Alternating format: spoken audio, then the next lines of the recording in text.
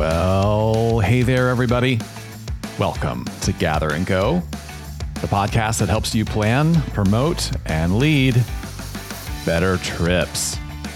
I am Brian Jewell. I am your host, and I am so thankful that you decided to spend some of your time with us today. And as always, our promise to you is that we're going to do everything we can to make that investment of your time worth your while. Now, today, I have a really cool featured conversation for you with Nicole Boyer, the Ginger Sales Ninja. Nicole has been a travel salesperson for a long time and has some really fascinating insights for us about how we can all become better at selling, well, whatever it is that we sell in the travel space. And specifically, Nicole addresses all of those who maybe aren't the biggest personality in the room, who aren't the natural born salespeople, not extroverts. She has some fantastic tips and insights on how you can still be successful in sales, even if you don't have a huge personality. You are not going to want to miss this conversation. First, though, let's get into some travel news you may have missed. An airline in Argentina will allow customers to resell their tickets. A Buenos Aires-based ultra-low-cost carrier called Flybondi has announced that it will allow customers to resell tickets if they decide not to use them, or if the value of the ticket increases over time. The airline began using blockchain technology for ticketing earlier this year, issuing tickets as non-fungible tokens, or NFTs. Now, the company says it will use that underlying technology to allow customers to resell tickets, much like people already resell tickets for concerts or sporting events. Flybondi CEO Mauricio Sana said that customers who bought tickets at low prices would have the opportunity to sell them to other interested travelers as ticket values rise, with the airline making additional revenue in the form of a transaction fee. Now, Flybondi is the first airline to offer ticket reselling. You can be sure, though, that many other airlines around the world are watching this experiment intently and may roll out similar capabilities in the future. Well, now it's time for us to get into our road tip. This is the segment of every episode where we reach into our bag of travel knowledge from decades on the road and give you some tips that we have found to help our trips go better, and we think they will help yours go better too. You know, I remember my first few years as a travel journalist. I really loved the idea of packing light. I still love the idea of packing light. But one of the things that I often did to try to accomplish that goal was I would commit to wearing just one pair of shoes for an entire trip. And that would mean if I was flying or driving, however I was getting somewhere, the shoes that I wore when I boarded the bus or the plane or got in the car to start driving would be the same shoes I wore throughout the entire trip, at every activity, at every dinner. No matter where we went, I wore the same shoes. Now, as you know, traveling involves all kinds of different activities, and sometimes you need casual shoes, sometimes you need dress shoes, sometimes you need active shoes. Well, I found this pair of shoes that I thought sort of split the difference between all three types. Looking back on it now, they're actually kind of hideous and clunky and chunky, and I'm embarrassed, of course, that I ever wore them. But hey, it was the early 2000s, and everything was ugly. That's beside the point. I remember a few times where those shoes just did not serve me well. One time specifically, I ended up hang gliding on a trip in Tennessee, and it was the sort of thing where you have to, of course, run and jump to get started on the hang glide. And there I was in my chunky brown casual / dress shoes. It did not look good. It did not feel good. And I knew after that trip that I needed to come up with a better plan for footwear on the road. So what I decided to do was to start packing a pair of sneakers or running shoes or hiking shoes, trail shoes, whatever was appropriate for what the itinerary was going to entail. I soon found out, though, that packing dirty trail shoes, running shoes, sneakers in with clean clothes was a bad idea, and certainly got some clean clothes all messed up because they came too close to those dirty shoes. That's when I decided to start looking for a better solution. And what I found was the shoe pouch. And this is something that I never, ever, ever travel without now. It is just what it sounds like. It's a little bag. The one I use is made of nylon and rubber and some similar materials, but there are plenty of different ones out there. It's a little bag that's just big enough to put a pair of shoes in, and it has a lot of benefits. Number one is it keeps your dirty shoes separate from your clean clothes in your suitcase. And the other thing it does is it keeps your shoes in a compact package that makes them easier to pack. Because if you have ever tried to put shoes in a suitcase, you know it's not always easy or convenient to find a place where they don't just take over your entire luggage compartment and rattle around in there and make a mess. Now, I've looked at several kinds over the years. The cheap and dirty way to do this, of course, would just be to use a plastic bag from your grocery store. And that is definitely helpful in a pinch. What you'll find, though, over time, of course, is those bags, well, they develop holes in them, and that kind of defeats the purpose of trying to keep your dirty shoes separate from your clean clothes. So after a lot of experimentation, I landed on a bag that I really like. It's called the Eagle Creek Shoe Sack. I'll put a link to that in the show notes. And no, they're not paying us to say that. And no, we're not making any money from promoting it. I just think it's something that you will find helpful. Here's how I use it. I put a pair of shoes in there and I kind of arrange them in the pouch sideways, the way they would be arranged in a shoebox, so that the soles are facing the outsides of the pouch and the uppers of the shoes are facing against each other towards the inside of the pouch and, flipped opposite so that it fits in a neat, tight little package. If you are wondering what that looks like, just open a shoebox, see how the shoes are packed in there. It's the same way. So I keep a pair of sneakers in that bag all the time, even when I'm not traveling, because it's just so convenient to have a grab and go pouch that I can literally grab out of my closet, stuff into the suitcase, and I don't have to think about, wait, which shoes are in here? Do I have the right shoes I need? It is an easy and simple solution. Now, sometimes I want to wear my sneakers on the plane or in the car or something like that, and I actually might want to pack dress shoes. Well, this can be a little bit more complicated because if your dress shoes are a little bit nicer, they're made of a nicer material, you may be a little bit hesitant to pack them in your suitcase where they could get squished and squashed and bent out of shape. I've actually had that happen a time or two, and it's kind of a bummer. So here is the solution that I've come up with. You know how when you buy shoes, they are in a shoebox and they're very often stuffed with a piece of cardboard, a plastic form, some tissue paper, something to help them hold their shape in packing. Well, you can do the same thing when you pack your shoes in this shoe pouch. It's really easy. I just take a clean pair of socks, a pair of socks that I'm going to wear on that trip anyway, and stuff it inside the shoe all the way up to the toe. Sometimes I might need to put a couple pairs of socks in there. But this is really helpful for two reasons. Number one is those socks help the shoes hold their shape so that you don't have to worry about them getting bent out of shape in the suitcase. The other thing it does, of course, is helps you maximize your packing space because those are socks that you're going to use on the trip. They're inside your shoe pouch. And so you can use your suitcase compartment where you normally would have had your socks for something else. And it helps with that goal of traveling light. And this is great because once I started doing this, I have never since found myself on the road without the shoes that I need, and I've never messed up clean clothes with dirty shoes again. So save yourself some hassle. Buy a shoe pouch for your suitcase. I promise you won't regret it.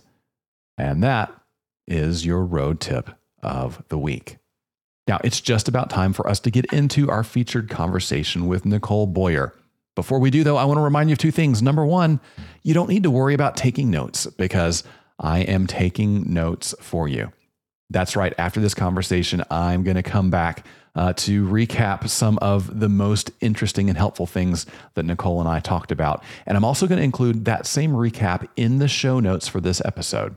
And as always, you can find those show notes right in the podcast player you're listening to right now. Or if you're on our website listening, well, these are the notes just below the audio player on your page.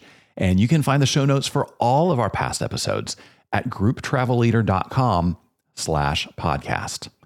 Now, the second thing I want you to remember is it's really important to stick around to the end of the interview, because after the interview and the wrap up, well, I want to talk a little bit more about transferable travel purchases, and whether it's time for our industry to think about making all travel products transferable. That's going to be the topic of today's Hot Minute. You won't want to miss it. We'll be right back with Nicole Boyer.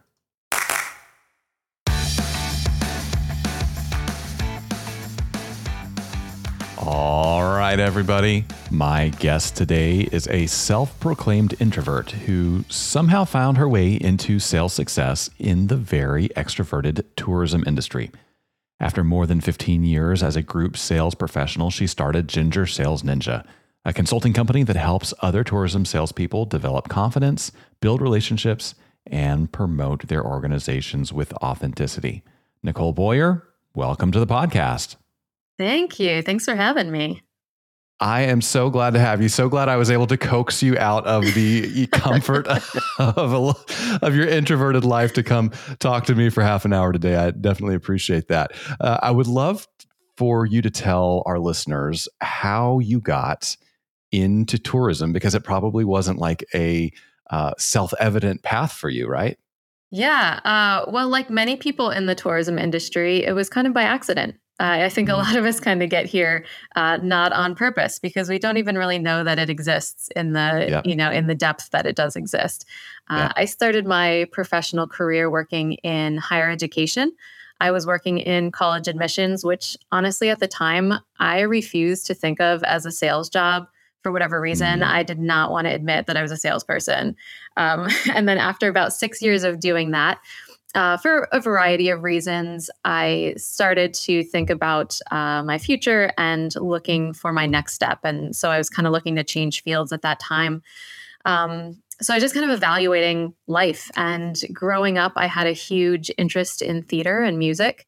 And even though I didn't decide to initially go into that as a career, I knew there had to be some job in those industries that I could apply my background in business and sales to. So I just kind of started Googling, honestly. I looked at different theaters that I was familiar with and just started looking at their job postings. And eventually I came across group sales manager at American Music Theater in Lancaster. And I really didn't fully understand what that meant or what I would be doing, but I applied. I seemed to meet the qualifications that they were looking for. And obviously the rest is kind of history. But as I said, it's really hard to understand like the depth of what the tourism industry means. You know, before you get into it, I don't think anyone knows what they're really getting into. But I'm so glad that I did. And, you know, I've loved it since the day I've started. Yeah, that's amazing. And you're exactly right. I don't think I've met more than a handful of people in 20 years who intended to get into tourism. Nope.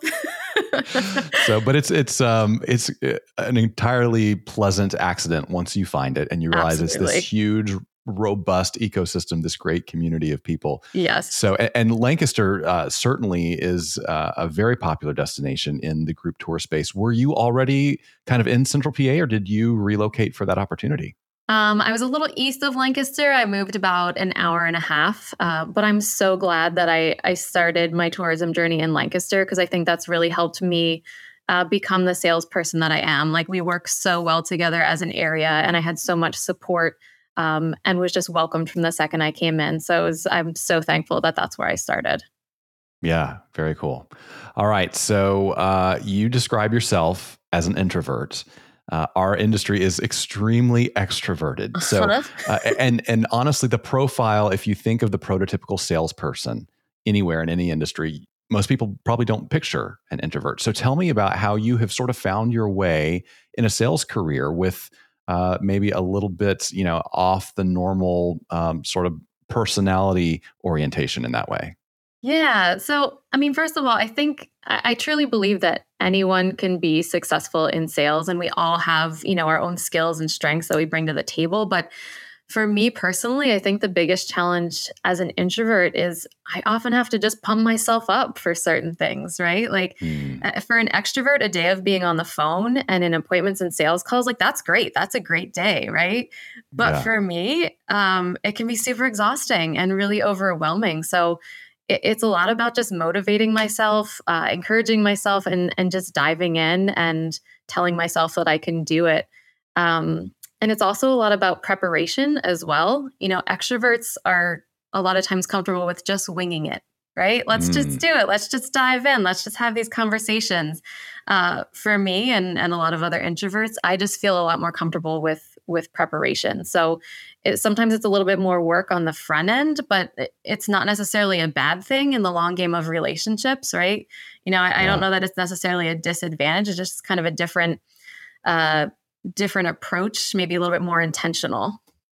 Yeah, absolutely. And, preparation is so powerful. I feel like across the board in many different industries, there are way too many people just kind of winging it when maybe they should have taken an extra 30 minutes to prepare for that presentation, that sales call, right. that, report that they needed to do, that meeting with their boss.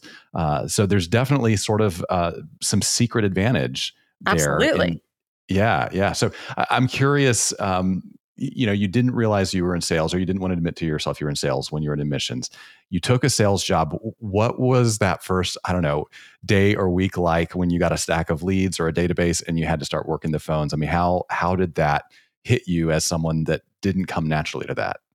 Yeah, I think the worst part was when I started at American Music Theater, my office was like in a cubicle in the center of other people. So it wasn't even that I was making the phone calls. It was that everybody could hear me making the phone calls, right? It was it was like, oh my gosh, I don't just have to do this. I have to do this and have everyone listening to me. So it was a little bit of like what am I doing? What have I got myself into? But, again, it's just kind of motivating yourself, taking a moment to breathe and prepare before you do it. And then, once you start and once you push yourself out of your comfort zone a little bit, it gets easier and easier and easier. Yeah. Does it get easier once you build that muscle of pushing yourself? It does. It does. I'm not going to say it gets easy, but it certainly gets easier.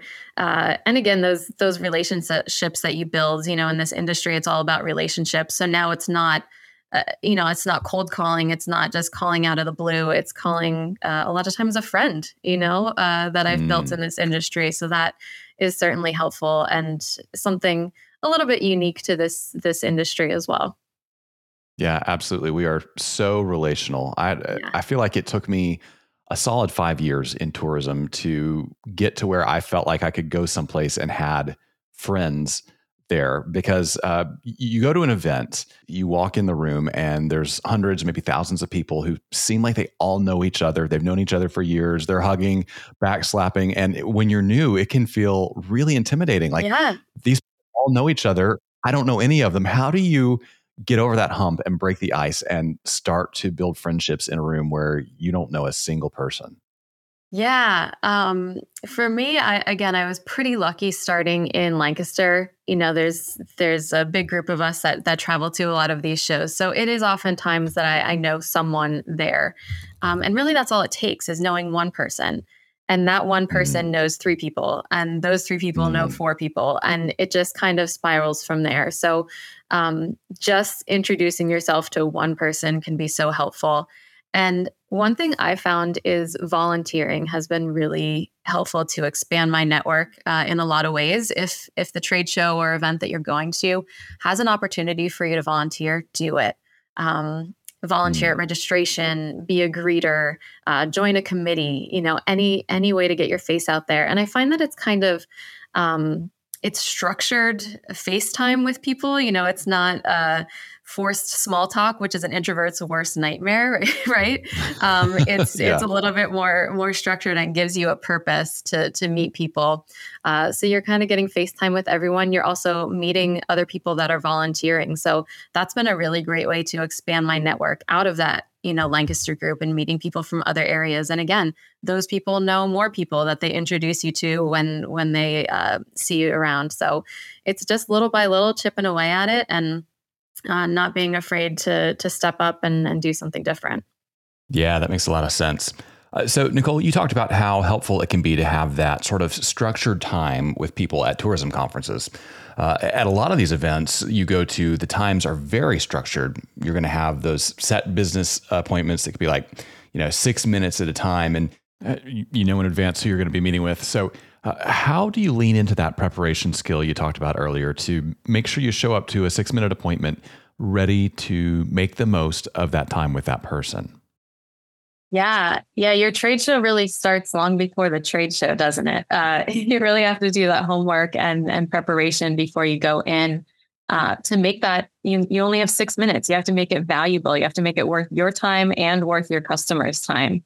So, it's knowing who they are, what they need from you, and what you can provide for them, what kind of value you can provide for them. So not every conversation is going to be the same.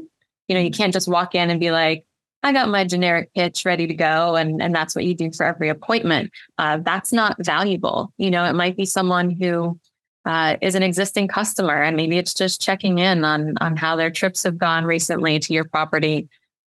Maybe it's a brand new customer and you have to start from scratch. It's knowing who you're talking to before you go in, again, so you can make that short amount of time worth your time. Yeah. Have you found ways to sort of leapfrog from that 6-minute appointment into a longer and more in-depth conversation with that person, maybe at the event or later on? How do you expand beyond the limits of that short appointment? Yeah, and you have to do that, right? I mean, 6 minutes is not a lot of time, and these customers are meeting with so many people during that time. It's overwhelming for them. It's tough to stand out from the crowd during that time. So it's what you do afterwards that's usually going to make the difference. And again, your connection afterwards is going to be different for every person. Maybe it is at the event and you meet up with them at a networking event and expand on a conversation. But you really just have to pinpoint what it was from each conversation that stood out that you need to follow up on. And maybe it's, I'm planning for trips in 3 months from now. So 3 months from now, you follow up and talk about their trips. Maybe it's that they told you their grandson has a baseball game next week that they're really excited to go to. So maybe next week you send them an email and say, hey, how'd your grandson do at his baseball game, right?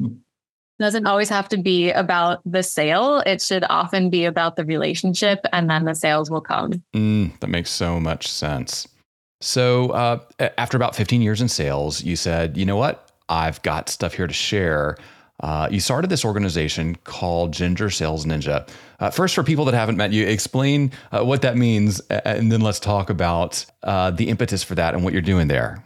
Yes. Well, since you can't see me on this podcast, I do have red hair. It's a blessing and a curse. It's, you can't hide when you have red hair. So that's where the ginger part came from, obviously. But again, if you ever told me that I would end up in a career in sales, I would have told you were crazy. And it's, a lot of sales training that's out there and things that I have been to are, I don't know, almost aggressive and formulaic. It's just not me. It's not my approach. Because this industry, again, like a lot of others, is so much about the relationship. So it's more of the soft skills and the nuances that are kind of missing in these education sessions and these trainings. So I really just wanted to create something that I would have liked to have when I started in tourism. And despite being an introvert, I've found some pretty good success in the roles that I've been in the industry. And I just want to see others experience the same. So this is what I kind of came up with to help pass it on and share. I love that so much because you're right. There are hundreds of, chest thumping sales experts running around out there. They want you to pay $4.99 for their course or to read their book, and you see them and they're just like totally hyped up alpha characters, and for 80% of the population, there's no relating to that. Absolutely not. Yeah. And so I love this approach of saying, hey, I'm a normal person like you. I've had challenges and I've had to learn just like you have. And now I'm going to share how a real person can do this in a relatable way. So what does it mean to be a sales ninja? Yeah, great question. So when you think of, a ninja, it's someone who trains really hard and is highly skilled so that they can get their jobs done efficiently without too much attention, right? They're really, really good at what they do, but they kind of fly under the radar a little bit. So a sales ninja to me is very similar. You don't have to be the loudest person in the room or the center of attention to be successful in sales. You really have to know your stuff, that training behind the scenes. And you have to be intentional about your action. So it's all about that preparation in advance so that in the moment you can be calm and confident. That is amazing. I never thought about that aspect of the job. Usually in pop culture, we think of a ninja as somebody who's really good at something. But you're absolutely right. They're so good at it because they have trained so much and have prepared so much. And I love that you don't have to be the biggest personality in the room. You don't have to be the center of attention. You just have to be authentic. And I love that. I love that as an approach. So talk to me more about authenticity in your approach to sales and how that works for you and how you leverage it. Yeah, it's again going back to those, those relationships, it's don't do things that are so robotic or formulaic in your communication and your process. Copy and paste is great. Canned things are great and they have a time and a place. But it's adding those personal touches and continually focusing on that relationship. You want to be professional, but you also want to show some personality, like especially in tourism, it's quite literally the business of fun. So we need to communicate like we're in the business of fun, right? In any sales job, somebody has to trust you and like you before they buy from you. Mm-hmm. So you just have to constantly make sure you're showing your personality and being you and not just being a robot looking for the sales numbers in the end. Yeah. And whatever you do, don't be that person who walks into a networking event and papers the room with your business cards. The worst. It's the absolute worst. Yeah. So in that cocktail event, the networking event, how should somebody who's brand new go about making those contacts, building those relationships without being that pushy, overbearing, out of touch business card distributor? Yeah. You have to think of those events as a human introduction, not as it is a sales opportunity, but don't think of it as a sales opportunity. It's your chance to meet other humans, and then once you meet those humans, then you can build from there and work towards the sale. But I think when you walk into a room thinking like, oh, I have to get this many business cards or I have to make this many leads or sales, that's when it becomes overwhelming and you feel the pressure. When you walk in thinking, I just want to meet somebody that I like to talk to, or, I just like this girl's outfit. I'm going to go over here and tell her that I like it. It's those little things that are going to help you start to build those relationships. This is a long game. Sales isn't a short game. There's no end goal. There's no point where it stops. You're in this for the long haul. So build those long lasting relationships and don't necessarily focus on the now. Yeah, I love that. To dig into that a little bit more, let's say you have started a relationship with someone. You've met with them a couple of times in the structured appointments. You've hung out and had a glass of wine or coffee with them. You don't see any prospects that they are going to sign a contract, bring you business in the next 12 months. Do you keep the relationship going? How long do you continue to invest? Like how do you do that calculus? Yeah, that's a great question. And I don't know that there's a simple answer. I think you have to take the conversations that you've had and kind of do some math from there. In tourism, sometimes it does take a couple of years. Sometimes there's, a company on, in the Midwest that I've been meeting with for years. That just finally said, we're working on a trip for next year. We want to include you. That's awesome. I played the long game and it's coming to fruition, but there are those people and maybe it's just a sense that you have to start to feel whether they're being genuine or not. You can be as genuine as you want, but is that person returning it? Because some people will give you lip service and just say, oh yeah, we want to come out. We want to come out. We want to come out. But that it's just not the case. So, you never want to necessarily end a relationship, but you have to decide, how much effort you really want to put into that relationship. Do you think it's really gonna bring something? And sometimes it just comes down to flat out asking, you know, do you think this is ever a realistic option for you? You know, and that's not always the easiest thing to just come out and do. But sometimes once you've put so much effort into it, you just need to simply, ask the question and say, hey, is this gonna go anywhere for us? Yeah. Do you find that when you invite people to tell you no, they maybe are almost relieved and you get much straighter answers from them than if you dance around it? Yeah, absolutely. Yeah. Cause sometimes people are just playing the game or whatever along with you. And you're both kind of like, I don't know, is this worth it? Is it not?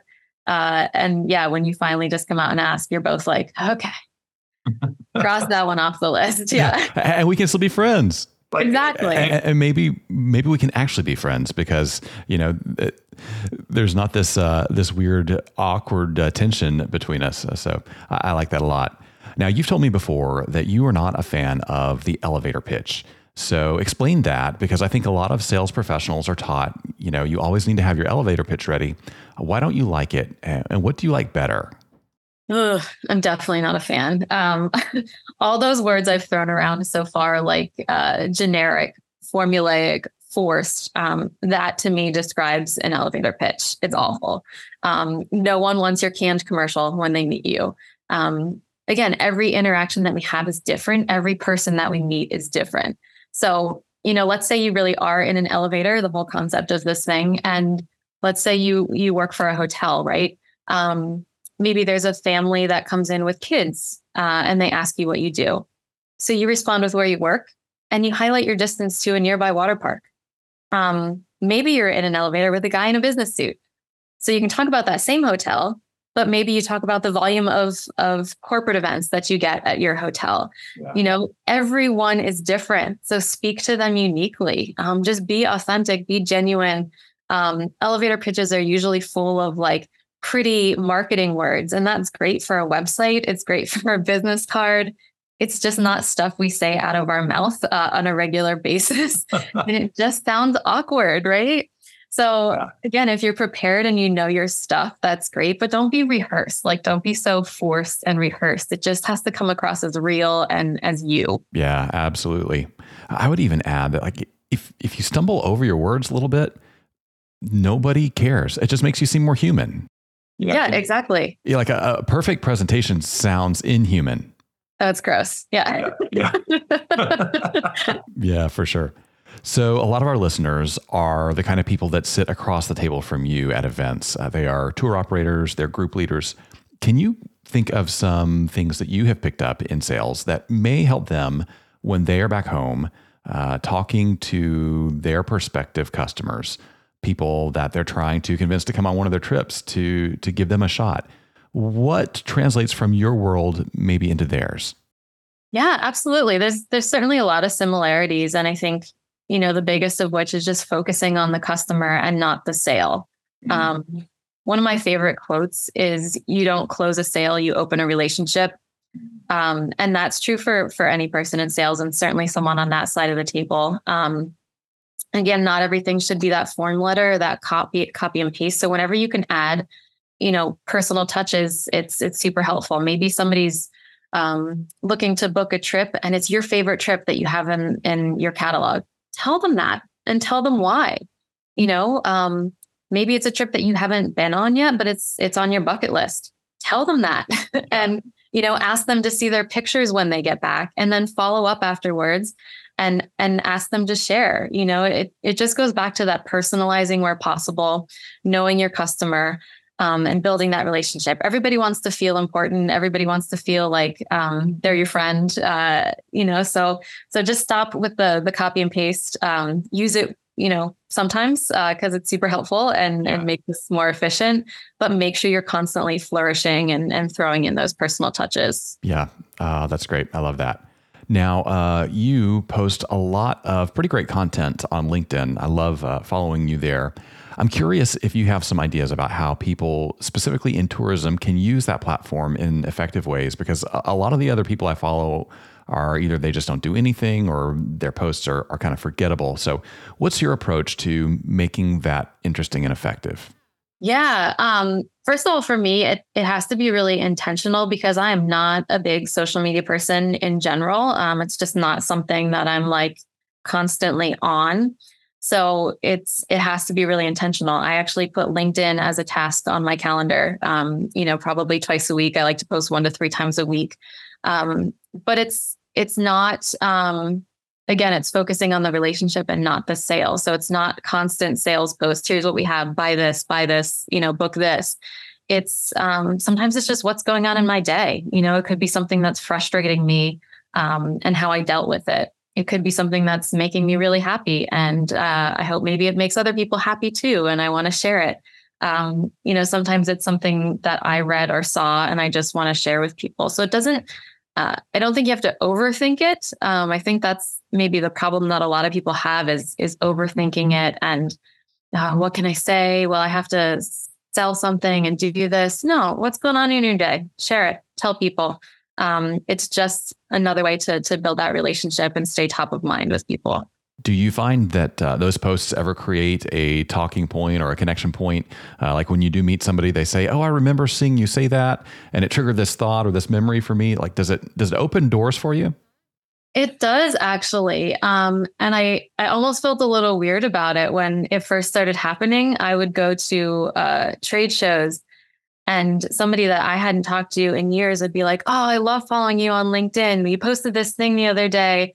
And I was like, "Oh, okay, cool." But yeah, now it's been great. And it has, again, it keeps you top of mind and keeps you connected with people that you may not be talking to on a regular basis. But when they, need something in your area or are thinking of someone, you're going to be right there, high on the list. Yeah, that's awesome. Okay, so for listeners that would love to connect with you, learn more about you or what you're doing, give them an overview of where they can find you and some of the ways that you might be able to help them. Absolutely. Well, let's start with LinkedIn since we were just talking about that. Yeah. LinkedIn is a great way to connect with me. And you can find me at LinkedIn /Ginger Sales Ninja. And I will say, include a note with your connection request. I think you mentioned earlier, don't go in and paper business cards at a networking event. Yeah. If you send a request without a note, that's basically like throwing your business card at me and walking away. So awkward. So include a note that says, "Hey, I listened to this podcast. I'd love to stay connected." And that's awesome. I will do that. Yeah. And then my website, gingersalesninja.com, has all sorts of great stuff on there. I do speak at some conferences and I offer training as well. And I customize that training. So, if somebody's looking for help with just general sales confidence, great. If somebody wants more strategic communications plan and getting ready for a trade show, that sort of thing, I can do that. So we'll kind of start from scratch and customize that training for what suits your needs. Yeah, wonderful.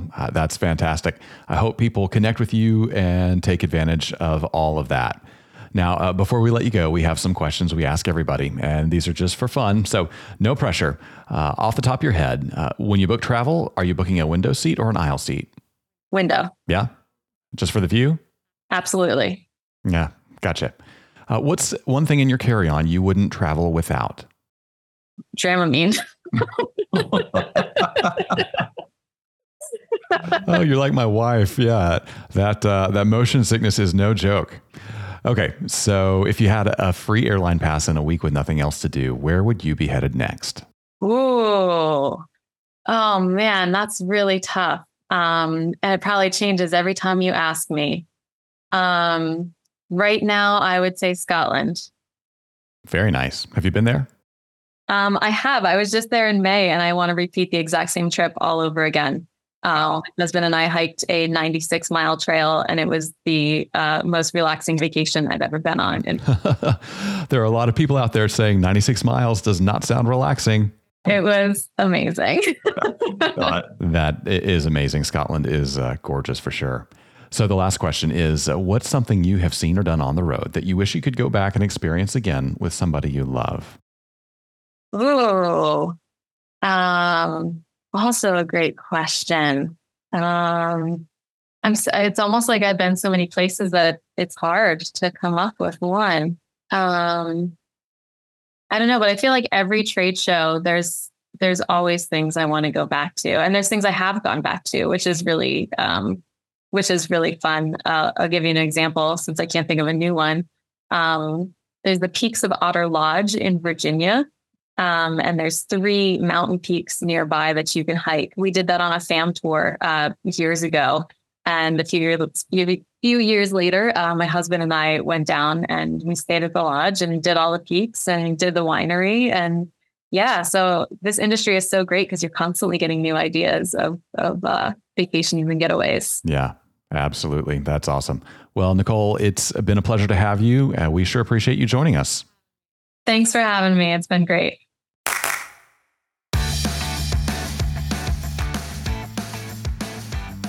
Well, I sure hope you enjoyed that conversation with Nicole Boyer as much as I did. I really appreciate Nicole's honesty and transparency and her authentic take on the sales world. It is such a refreshing change of pace from the normal hype that we get in the sales industry. I'm really grateful to her for coming on and sharing her perspective. And there are a few things I want to make sure you don't miss. So we're going to go back and hit them again. When Nicole and I were talking about what it takes to succeed in sales if you are an introvert, she said this. She said, it's a lot about just motivating myself, encouraging myself, and telling myself I can do it. It's also a lot about preparation. Extroverts can be comfortable with just winging it, but for me and other introverts, I feel more comfortable with preparation. Sometimes it's a little more work on the front end, but it's not a bad thing in the long term. Boy, I really agree with that. I think Nicole is right about the value of preparation really in almost any sphere of life. It's easy to look at people who come by things naturally and think, oh man, that must be easy. But in the long term, the people that study and prepare and work in advance are the people who are going to get further. And so preparing for those sales meetings, preparing for events you go to, that is going to make you a stronger and more successful professional in the long run. Now, when we were talking about what it means to be a sales ninja, Nicole said, a ninja is someone who trains really hard so they can get their jobs done efficiently without too much attention. You don't have to be the loudest person in the room or the center of attention to be successful in sales. You really have to know your stuff and be intentional about your actions. It's all about that preparation in advance so that in the moment you can be calm and confident. Boy, what an important thing that is, being calm and confident. If you've ever been in an interaction with a salesperson who is nervous, a salesperson who smacks of desperation, a salesperson who doesn't have confidence in themselves, well, it's just about the most awkward thing you can live through. And it doesn't make you want to do business with that person. So Nicole is absolutely right. If you can get yourself so well trained that you can go into that sales interaction with calm and with confidence, it's going to make it a lot more enjoyable and it's going to make you a lot more effective. Now, finally, when we were talking about the importance of authenticity, Nicole said, don't do things that are formulaic and robotic in your sales process. She said it's about adding those personal touches and continually focusing on that relationship. Tourism is quite literally the business of fun, so we need to communicate that we're in the business of fun. So you have to show your personality and be yourself. Now, that's one of the things I love so much about tourism is that it is the business of fun. And I have long believed that we're a little bit too stuffy at trade shows and conferences and places like this where people are trying very hard to look professional and businessy. Well, maybe it's okay to let that go. Maybe it's okay to let your hair down, to dress a little crazy, to do something that makes you feel fun and confident, because here's the great thing that's going to happen. The more fun that you seem, the more you're going to attract travel planners who want to join you in that fun. So be yourself. Don't be robotic. Have a good time. and you are going to do better and better as a travel salesperson. Great stuff there from Nicole Boyer. Well, we talked in our industry news segment about one airline in Argentina that is giving its customers the ability to resell their tickets. In fact, that airline also gives its customers the ability to transfer, rename, give away those tickets. And it got me thinking, why aren't all travel purchases transferable? That is the topic of today's Hot Minute. Yeah, that's right. The Hot Minute is the portion of the show where I take 60 seconds to give you my unfiltered views on an issue that impacts tourism every day. And today we're going to talk all about those nagging change fees and cancellation policies. So let's put 60 seconds on the clock and get into it. All right, I am not a gambler, but every time I book a trip, I am making a bet that nothing will force me to change or cancel those travel plans. And if something goes wrong, it could end up costing me big time. You know, airlines take billions of dollars in change fees from customers who have made that same bet and lost. But they're not the only ones cashing in. Increasingly, hotels are selling non-refundable room nights, and some cruise lines and tour companies are using this tactic too. Now, I've never thought change fees and no cancellation policies were good customer service, but I could understand the business argument for them. Now, though, with the blockchain and other technology making ticket transfers literally cost-free for travel vendors, the choice to keep strict policies and fees in place is becoming indefensible. Because cancellation policies and change fees are really just a sneaky form of legalized gambling. And in the end, the house always wins. Well, that's the Hot Minute. That's how I see things anyway. Of course, as always, you are welcome to disagree with me, and we can still be friends.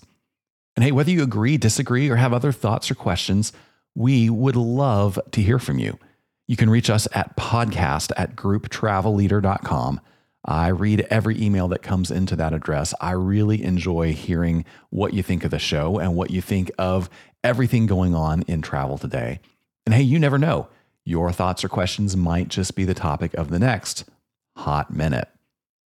And hey, while you're in the mood to give us some feedback, would you do me a favor? Would you go to your favorite podcast player? And if you haven't already followed or subscribed to the show, hit that follow button right now so that you'll get the next episode automatically when it comes out in a couple of weeks. And while you're there, give us a rating, leave us a review. That is super helpful. And I am thankful to all of you who have done that so far. My thanks as well to Nicole Boyer for joining us today. On the next episode of Gather and Go, I'm going to bring you a great conversation with Ursula Petula-Barzi, who's going to tell us all about how we can use content to promote travel better. Until then, though, remember this. At the end of the day, we're all on this trip together, so let's make it a good one. See you next time on Gather and Go. Gather and Go is hosted and executive produced by me, Brian Jewell. Our publisher is Mac Lacey. Danya Simmons is our creative director. Ashley Ricks is our circulation manager and graphic designer. Our sales team is Kyle Anderson and Bryce Wilson. To advertise on the podcast, call Kyle or Bryce at 859-253-0455. Gather and Go is a production of the Group Travel Leader. For more information on our podcast, magazines, and events, visit us online at grouptravelleader.com.